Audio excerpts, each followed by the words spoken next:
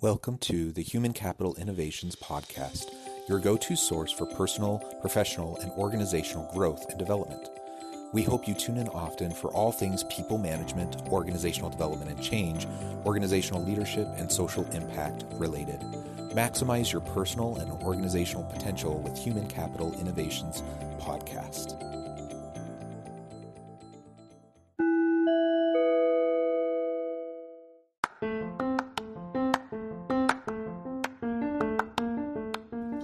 Welcome to the Human Capital Innovations Podcast.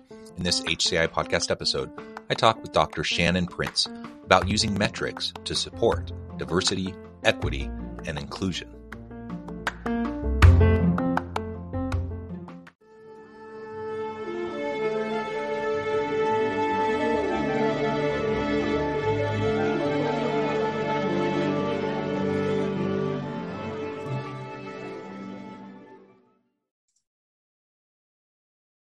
Dr. Shannon Prince, welcome to the Human Capital Innovations Podcast. Thank you for having me. Yeah, it's a pleasure to be with you today. You're joining us from New York. I'm here south of Salt Lake City in Orem, Utah. And today we have an opportunity to discuss diversity, equity, and inclusion. So we'll be exploring that from a lot of different angles. But I do want to hone in and focus on using metrics to support our DE&I efforts within organizations. As we get started, I wanted to share Shannon's bio with everybody. Dr. Shannon Prince is an attorney and legal commentator. She earned her doctorate in African American Studies and her master's degree in English from Harvard University's Graduate School of Arts and Sciences, her law degree from Yale Law School, and her bachelor's degree from Dartmouth College. She drafted best practice language on policing policies for the National Initiative for Building Community Trust and Justice, represented plaintiffs in CCGEF versus REL, a high-profile landmark education adequacy lawsuit, and is currently representing the Cherokee Nation in their lawsuit against pharmaceutical distributors and pharmacies for their role in the opioid crisis that the tribe is suffering. She is a member of her firm's Diversity Council and is a legal counsel on Legal Diversity Pathfinder. Her writing has been published in The Hill, Transition Magazine, Science, and Jezebel, among many other venues, and she has a book on anti-racism forthcoming from Routledge called Tactics for Racial Justice. What a tremendous background that you have. It's a real honor and a pleasure to have you as a guest on the podcast today. Anything else you want to share with listeners by way of your background before we launch on in? No, thank you. I appreciate that introduction. Well, wonderful. So let's dive right on in and look at the importance of diversity, equity, and inclusion. I think this is a topic that gets discussed a lot. I think most listeners probably recognize and understand the importance of DE&I efforts and the value of diversity in organizations and all the connections in the research that shows how, from a business case perspective, a greater diversity, equity, and inclusion drives a whole range of positive organizational outcomes and better decision-making and innovation and better bottom line performance. All of those things are true. Of course, there's also the human case that, people are people and we need to treat them with dignity and respect. And we need to make sure that everyone feels like there's a place for them in our organization, that they truly belong. So all of that, we're going to start kind of with this understanding and assumption that all of that is already understood, even though that's a really wonderful and fun conversation to have in and of itself. But going from there, let's talk a little bit more specifically about anti-racism with the George Floyd moment and just all of the social strife and upheaval that's been that we've seen in the U.S. over the last, really for a very long time, but certainly over the last 18 months, it has kind of been at a heightened level. I think, why is it important today for organizational leaders to genuinely and authentically focus on anti-racism efforts within their organizations? Well, one reason I think this moment is unique is because there's momentum that can be harnessed. For example, if we look at the civil rights movement, one of the reasons it took off was because all of a sudden there was a television in most people's homes and they could see the atrocities that were going on. They could see dogs being set on civil rights protesters. If we go back about a century earlier, one of the reasons that the abolitionist movement took off was the rise of photography and newspapers and railroads to get newspapers to people across the country so people could see pictures of someone like Frederick Douglass, who was a former slave. They could put faces and names to these abstract stories that they had been hearing about this oppression. And now we're in a similar media moment where, because we all carry cameras in our pockets in the form of our phones, something like the horrible film of George Floyd being murdered can be televised. The world watched that. The world was shocked. We're having this new civil rights moment, and leaders need to take advantage of that to make real change while the iron is hot. Yeah, and I think part of it is the momentum, right? Like you said, and leveraging the moment to make meaningful, sustained change. I also think about just the role of leaders in organizations in creating a space for their people to process all of this that's happening. So, I'm a middle-aged, straight, cisgender white dude. So I have all the privileges, and, I'm not really part of any of those marginalized groups. And so I can try to empathize and I can try to understand and recognize what people are going through. But the reality is that's not my lived experience. And so I can't fully understand it. Yet I'm working with people who are like, that's their world. And so the visceral reaction that people are having in when these types of moments happen, and when you see the news or the videos or whatever, like, I need to create a space where people can safely, in a genuine and authentic way, bring that to the workplace and be able to unpack it a little bit and process it. Because if I don't, inevitably it's going to impact my people, whether I tell them to check their personal life at the door and come in and just be professional and quote unquote professional and be, come to work. That may be my mindset, and that may be what I want my people to do. That's silly, and it's not going to happen. Like, people bring, like, our work life and our personal life, it all bleeds together. It all impacts each other. And if someone is deeply troubled and struggling with, say, racial injustice in the country, and there's no way for them to deal with it, of course that's going to impact them, that's going to impact the team, that's going to impact the organization. So how do we both build off the momentum of these types of moments, but also provide the support within our organizations and our teams for those who might be part of these marginalized populations that are struggling in these moments? So in the anti-racist community, we often talk about being colorblind and why you don't want to be colorblind, because if you're blind to color, then you're blind to mistreatment based on color. But I also say it's important not to be color mum, to not be afraid, to not be silent about race and racism. And that can look all sorts of ways. So for example, a while back, there was a hate crime at a synagogue. And I reached out to one of my Jewish colleagues and just sent her an email saying, I'm thinking of you at this time. And then when George Floyd was murdered, she reached out to me. And I think that when you're a leader in an organization, and you know that someone from a certain demographic is watching this atrocity that's gone on in their community, say something, create an office culture where people do reach out to each other and support each other at those times. Check in with people about how they're feeling. I also think about the line from Charles Dickens' A Christmas Carol, in which the ghost of Marley tells Scrooge, money was just one part of business and you being a good businessman. Mankind is your business. When we have to look at what is our full business, and when we look at our mandates as organizations. So for example, I work for a law firm, and our law firm has a proud history of doing social justice work and pro bono work. But we even reevaluated that in the wake of George Floyd's murder to say, how can we take this up another notch? Mankind is our business, and we particularly are in the justice business. What can we do as lawyers to promote racial justice? You can ask that same question of yourself as a teacher, as a doctor, and all sorts of different roles.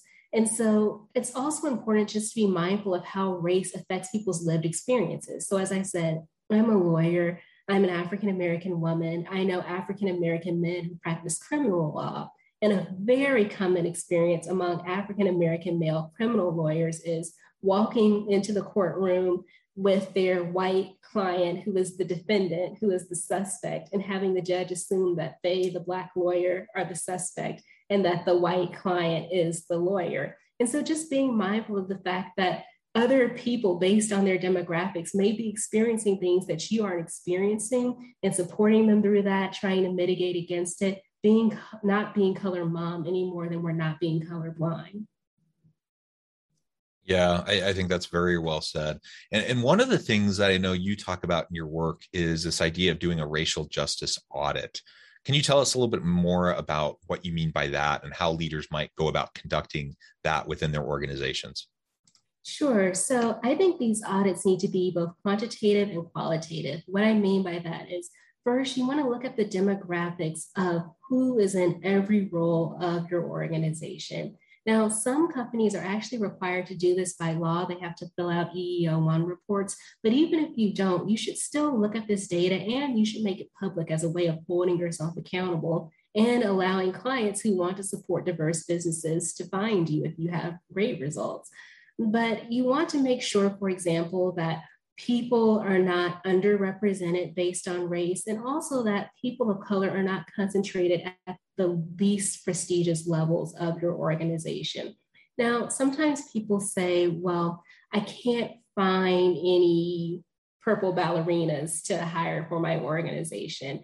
Well, sometimes that's the case. Sometimes it's a recruitment issue. Sometimes maybe you're not reaching out to historically Black colleges and universities, or tribal colleges and universities, or Hispanic serving institutions. Sometimes it's the way you're marketing yourself. You're relying on your employees' word of mouth. And if you have predominantly white employees, because of de facto segregation, they're more likely to have predominantly white social circles. So the word may not be getting out to communities of color. And sometimes it's an issue of the pipeline and reality, where they're just, people of color are underrepresented in the field. But even that's not an excuse. You can participate in efforts and organizations designed to diversify the pipeline. So the first thing that you want to do is just look at where you are in terms of how the demographics of your organization match the demographics of your community. That can be your local community if you are an organization that maybe has a footprint in one town. It can be the nation if you are an organization that has offices nationwide. And then you want to do a qualitative audit as well. So, for example, you want to have someone who is in a leadership role listen to people of the affected demographic. So at my firm, for example, in the wake of George Floyd's murder, one of the senior partners sat down with all of us African American associates for a listening session. Now, the reason it's important for a person in a leadership role to do this is, first of all, it signals that the organization sees racial justice as important.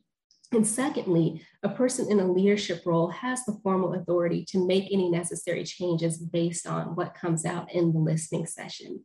Now, you can do these one-on-one. You can take about an hour with each person. You're going to do it in a private place, and you're going to do it during the workday, because when you're asking for people's experiences in your workplace, they're trying to make the workplace better. And so that's not something that you should do on their personal time. That's something that they should be compensated for. Or you can have people gather as a group. In that case, you want to allot, at least 2.5 hours, and you probably want to be a trained outside moderator just to make sure that the conversation remains civil and on target. When you do a group audit, sometimes you may want to do it with just the demographic affected. So you may just want to bring in all your African American employees or all your employees of color, or you may want to have an additional listening session where everyone can participate and hear each other. And then when you ask people to participate, don't ask them in person, ask them indirectly, so that if they want to say no, they can with no pressure. So ask with an email, with a text on Slack, etc. And then after you have this session, the most important thing is to follow through on what people said, to show that it's not just about talk, it's about change. So one thing that came up at my firm, and it's a wonderful firm, is that sometimes women of color associates, and this has happened to me, get mistaken for legal assistants. And one thing that happened in the wake of that audit with these listening sessions is that the firm began doing anti-bias trainings to help people deal with their implicit bias. And so have that qualitative audit, have that quantitative audit, figure out where you are, and then you can see how you can make your organization more racially just.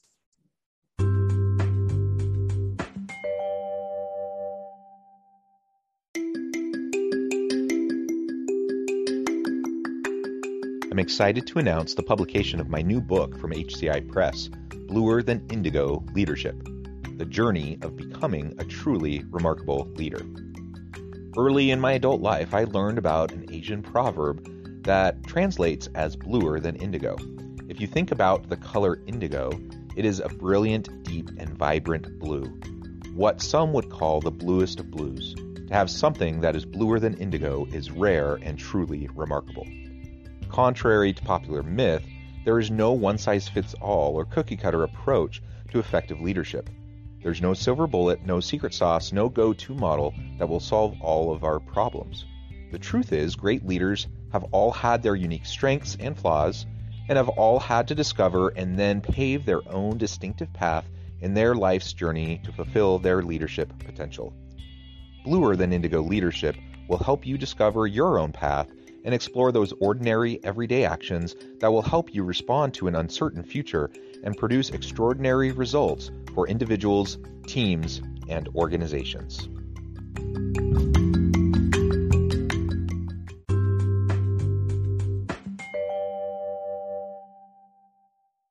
I love those ideas. And unless we really know where we're at, it's hard to set goals and to start to move the needle in improving the situation, right? And so having this ongoing assessment is just really key to making sure that, again, we're holding ourselves accountable and we're making sure that we're making steady progress. Nobody expects for us to, bridge the gap and to fix everything overnight, but even though it's hard and it's complicated, and it takes long, sustained effort, that doesn't give us an excuse to not do it. And I feel like that's often how the conversation goes in organizations and among executive teams and among leaders, is an acknowledgement that, yes, this is important, but also, yes, this is incredibly messy. It's incredibly challenging. We're not really quite sure what we're doing or how to do it appropriately or effectively. We're worried about how all of this is going to be perceived and blah, blah, blah, right? All of these things. And so what many organizations end up doing is, whether it's their intention or not, they kind of undermine their own DE&I efforts because they're really just giving lip service to it. Maybe they're convening some conversations, but that's about it. And they're not doing anything else to address some of the structural and systemic mechanisms at play that are allowing these problems to persist, right? And so we have to assess it, we have to understand it, we have to put goals in place, objectives, and then we need to work towards it. And over time, we can see pretty marked difference in our organization. And I think that's what most leaders are going to say they want, but it's not enough to say it. You have to actually do it, and you have to put it forward as a priority with, in terms of what you're saying to your people in a consistent way, but also the time, the energy, the money, the resources that you put behind it. Absolutely. And hearing what you say reminds me of the fact that you have to have what are called SMART goals. So in organizational leadership, we talk about SMART goals, goals that are specific, measurable, assignable, realistic, and time-bound. And one example of a racial justice goal that was made by an organization is Estee Lauder's commitment in the wake of George Floyd's murder to making sure that there was population parity of Black employees at every level of its organization by the next 5 years. So that goal is specific, it's measurable. You can use a corporate census or quantitative audit to figure out how you're doing. It's assignable. You can assign it to your human resource managers, to your leaders, to your recruiters. It's realistic. As you said, this can take a while. They didn't say by next week we're going to have population parity. They gave themselves 5 years. And then that brings in that last piece. It's time bound. But guess what? Once Estee Lauder made that commitment, within the first 5 months, they had doubled their Black hiring. Yeah, and the tremendous marked improvement, right? Just because you're aware of where you're at, where the gaps are, and then having a smart goal in place to figure out how you're going to try to tackle it and to achieve it. Very good, very good. One more thing I thought we could explore together. You kind of referred to it already, or at least the idea of convening groups to provide support in times of particular struggle. But there's also this idea of affinity or employee resource groups. How can those? What are those exactly, and why are they important? How can they be utilized to support DE&I efforts in organizations? Sure. So affinity groups or employee resource groups, as they're also known, are wonderful resources. Basically, you extend an invitation to members of your community who have a certain affinity or shared background or interest. It can be maybe African Americans or Latinos or women or people with disabilities, veterans, and you bring them together to interact with each other and empower each other. And so you may do things like group mentoring within your affinity group, where, say, you're a law firm, and this is one thing that my firm does in our Asian and Pacific American affinity group.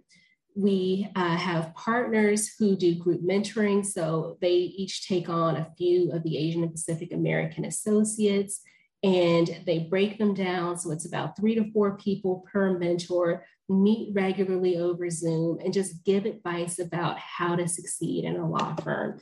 And that advice is culturally coded because it touches on things such as how to use your background as a resource, how, if maybe you speak an Asian language, you can be pursuing clients abroad, but also how to mitigate against stereotypes that may affect Asian people. And I'm familiar with this group because my father is a Black man of Chinese descent, so I'm also a member of this affinity group.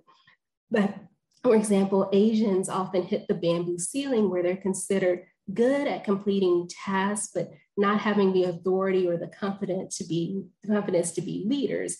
And so if you have an affinity group that's based around the needs of a certain community, you can teach people how to mitigate that. You can say, there's the stereotype of Asians as quiet worker bees. So you have to mitigate that by being assertive, or you may tell women that there's a stereotype of women as just prioritizing family over the office. And so it's important to assert your commitment to leaning in, whatever it may be.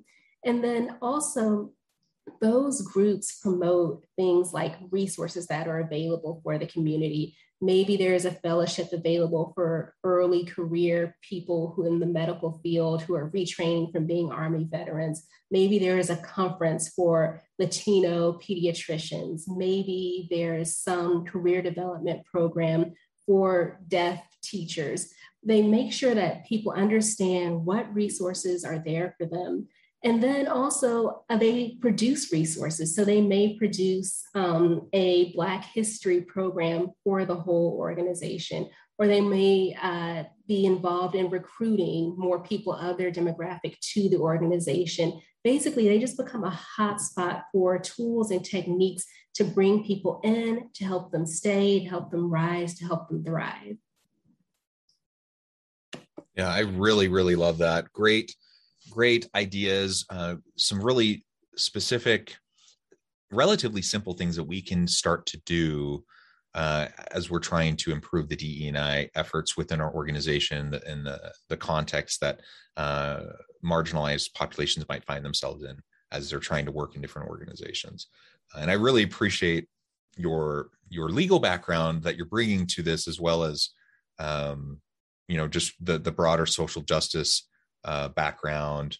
And I, again, coming back to your bio from the beginning, you have such a tremendous scholarly and academic pedigree in terms of your doctorate and master's degrees in African and African American studies at Harvard, Yale Law. I mean, so wonderful. Your expertise is clearly something that we should all be looking to as we're trying to grapple with these difficult issues. And I would encourage listeners to reach out and get connected and to pick your brain if they're trying to figure out how to do this better within their organizations. As we get close to time to wrap up, I just wanted to see if you had any other thoughts around how leaders can make sure that opportunities are being extended in racially just ways within their organizations, how we can better support equitable mentorship, and any of those kind of related issues. So the first thing is to be aware of what's called affinity bias. People naturally seek out and aid those who remind them of themselves. And often what reminds you, what you see in someone else that reminds you of yourself is their race and gender. And so in organizations, the senior roles disproportionately in America are held by white men. And often those white men, when they are looking for talented people to mentor or sponsor, they may think that they're doing so in a non-discriminatory way, but they often disproportionately nurture younger white men. And so just be aware that that may be a factor. Track who you mentor. Metrics are so important. And so when you are looking for a mentor, you're looking for someone to extend a new opportunities to, look at all the junior people, analyze their performance, and think, oh, I would have mentored John because he went to the same fraternity as me, and he golfs and I golf, and I see a lot of myself in him. But Tanya over here is also really talented. I want to make sure I'm not overlooking her. Make a list of the people you've mentored in the past. Have they disproportionately been from one race or one gender? Be cognizant of that, and then diversify it some. And then also, organizations shouldn't leave mentorship to chance. So don't just let people kind of find mentors and let mentorship happen. It's wonderful if it does, but don't rely on that. Assign people mentors when they come into the organization. That's not going to result in an artificial relationship. Assign people based on things such as what they have in common. So at my firm, I have a master's degree in English. I was assigned to a published poet who has a doctorate in English. I'm a young woman of color. He is a middle-aged white man, and we got along swimmingly. Or assign people based on what they have to offer and what they need. So one partner or senior person might say, I'm the first person in my family to have this job. I had no clue about what everyone else seemed to know when I first took it on. I know how to nurture someone who's a first generation person. So then when that young first generation person comes to your office, you would pair that person with that partner. And then when it comes to sponsorship, some organizations are beginning to use dashboards where instead of just thinking about who do I feel is ready for this big, ambitious, glamorous opportunity, you can look on a dashboard and see these are the people who are qualified. These are the people who have done X, Y, and Z in the past. They're capable of it. And someone who may not have even been on your radar might be worthy of that opportunity. So technology can help us too. But the main thing is you just want to be using metrics and tracking what you're doing and not just leaving it up to good intentions. Yeah, very well said, Shannon. It has just been a real pleasure talking with you today. We've just scratched the surface. We could go on and on and on, and I would love to have you back anytime to continue the conversation. Before we wrap up today, I just wanted to give you a chance to share with listeners how they can get connected with you, find out more about your work, and then give us a final word on the topic for today. Thank you so much. I'd be honored to come back anytime. I'm on LinkedIn as Shannon Prince. I am the odd millennial who otherwise does not have a social media presence, but I do have a firm page, my law firm page at Boyce Schiller Flexner. And then my book can be found at its page on the Rutledge website. Rutledge is ROUTLEDGE.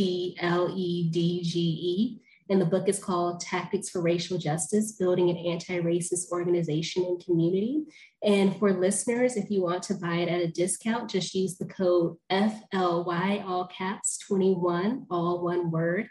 And my final thought I'll leave you with is it's important to, as I say, think of yourself as an ancestor, to recognize that just as the world that people lived in the 1960s was a product of what abolitionists did in the 1860s, and that the world I live in this moment is a product of what civil rights activists did in the 1960s. The world the next generation will live in is a product of what we do now. So as a leader, don't just ask yourself, was today productive? always ask yourself, was tomorrow impacted? I love that so much. Thank you, Shannon. It has been a real pleasure. I encourage listeners to reach out, get connected, find out more about what she can do for you, what her firm can do for you. And as always, I hope everyone can stay healthy and safe, that you can find meaning and purpose at work each and every day. And I hope you all have a great week.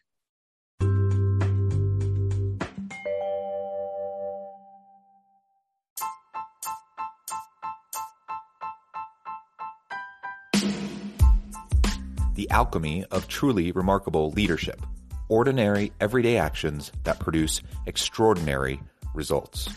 Consider how the nature of work has shifted over the past 50 years. With increased globalization, rapid technological advancement, and the shift in economic composition, the average job of today looks very different than the average job of 50 years ago. What will the jobs and organizations of tomorrow look like? Moreover, what does this all mean for organizational leaders? What are the core competencies and capabilities of organizations and their leadership that are prepared for continued disruption and geopolitical and socioeconomic shifts? Regardless of what the future holds, increasingly, leaders need to be socially minded, data-driven, decisive, champions of talent, and disruptors of the traditional notions of leadership, teams, organizations, and work. The alchemy of truly remarkable leadership will help you to explore your own leadership competencies and capabilities and consider ways to apply and implement them into your workplace and personal life.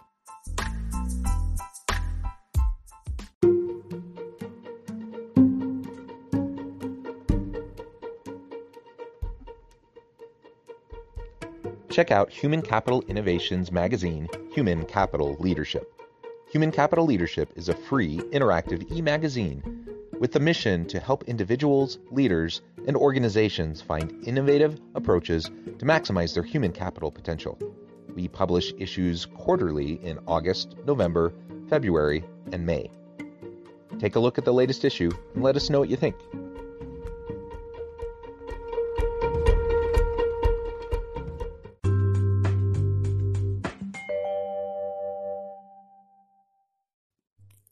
Thanks again for joining us for this episode of the Human Capital Innovations Podcast.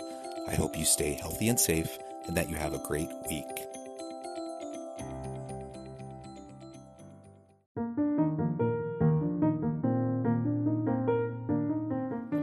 Check out our new weekly LinkedIn newsletter, Alchemizing Human Capital, exploring industry trends via original research and interviews with executives and thought leaders from across the globe. We look forward to having you join us.